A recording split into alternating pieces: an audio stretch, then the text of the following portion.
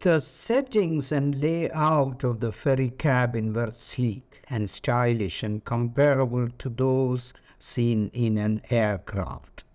Some passengers were seen availing banking and foreign exchange and refreshment facilities on the ship too. Though I had expected that there won't be much side-to-side rollicking movement and possible annoyance from seasickness, I could detect about 2 passengers who were uneasy and exhibiting the seasickness symptoms, much to the annoyance and discomfort of some co-passengers.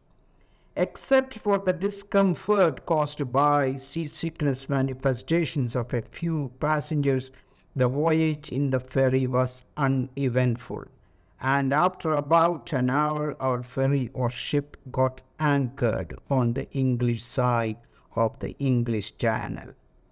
Then it took only a few minutes for Professor Panijal to get his Peugeot car on the British roads or soil with helpful directions from the ferry personnel.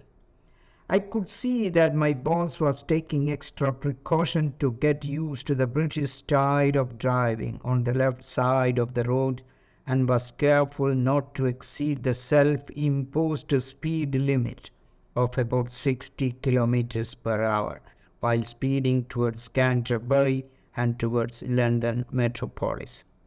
We will take a brief stop at Canterbury Cathedral, though I am not a practicing Christian, Professor alerted me while taking a turn towards the parking area of the church. Hope your religion does not forbid you to pay a visit to a Christian place of worship, right? Oh no, I replied instantly.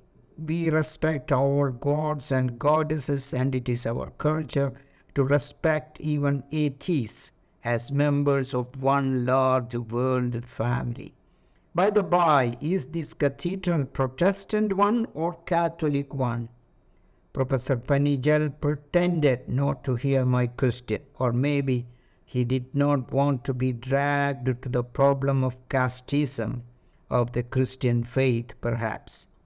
I did not persist with my question, though I knew that England had been facing an intense religious friction problem, and even deaths of thousands in the Northern Ireland region of England on this very issue of casteism and friction between Protestants owing allegiance to British Church and Catholics owing allegiance to Catholic majority of Ireland.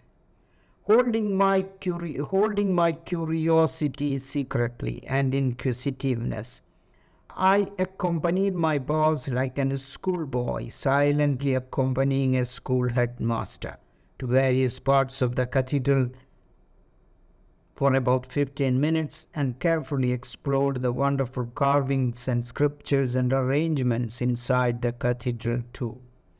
Thankfully, there were no other visitors or devotees to disturb our silent promenade inside this massive Christian cathedral complex. Needless to say, this break in the journey helped us to stretch our legs and to prepare ourselves for the next 1 hour of road travel to reach London and to reach the ultimate destination of Queen Charlotte Hospital.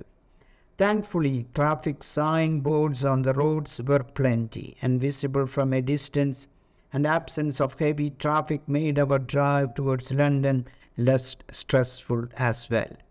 We reached the London city limits by about 4 p.m.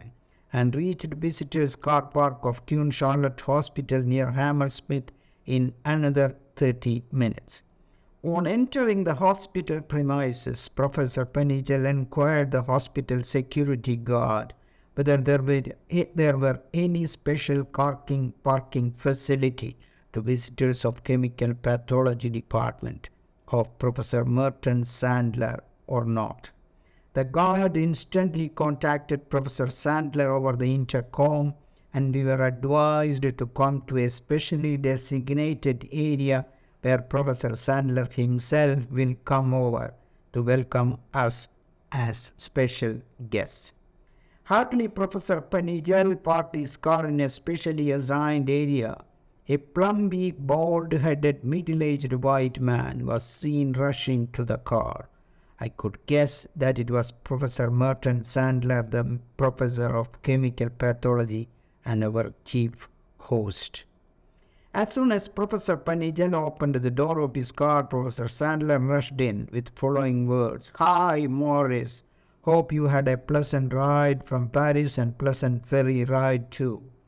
After a warm handshake and broad smile, my boss said, "Yes, we had a pleasant road and ferry journey," and pointing to me, he said, "This is Nanda, the Indian doctoral student who is expected to give a lecture as agreed between us." "Great to see you, Nanda." Offering his hand, Professor Merton Sandler shook my hands warmly and said, "Let us move to my department for a welcome tea and biscuits," in typical English fashion. It was a very warm welcome indeed, and after sipping the tea and after the usual cordial courtesies, Professor Sandler told me, "We have arranged a room for you in this hospital itself. If a trivial amount is paid, you may have food from the cafeteria nearby too. My friend Professor Morris will be my guest, and I have made special arrangements for his lodging and boarding already." Before leaving for discussion with Professor Sandler in the chairman's room, Professor Panijal called me to his side and whispered in my ears, "Have a good sleep, Nanda, and please come to Professor Sandler's department at 9 o'clock tomorrow, and be ready with the lecture slides, etc. for the predetermined presentation on in vitro perfusion of human placental lobules." "Sure, sir," I replied, and proceeded to the pre-arranged room in a corner of the Queen Charlotte Hospital basement that I was told to be the guest room for me for 3 nights at Queen Charlotte Hospital. Though the room allotted to me was small, it was well furnished with all facilities for a short-term stay.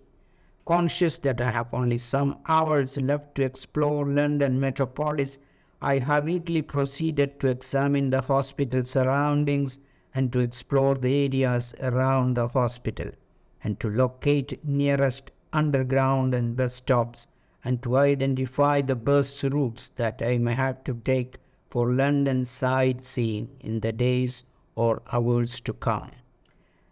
When I saw the city of London for the first time, that I was feeling as if I was standing in an Indian city. Certain areas in London city has some similarity to Colombo in Bombay and Malabar Hill in Bombay too.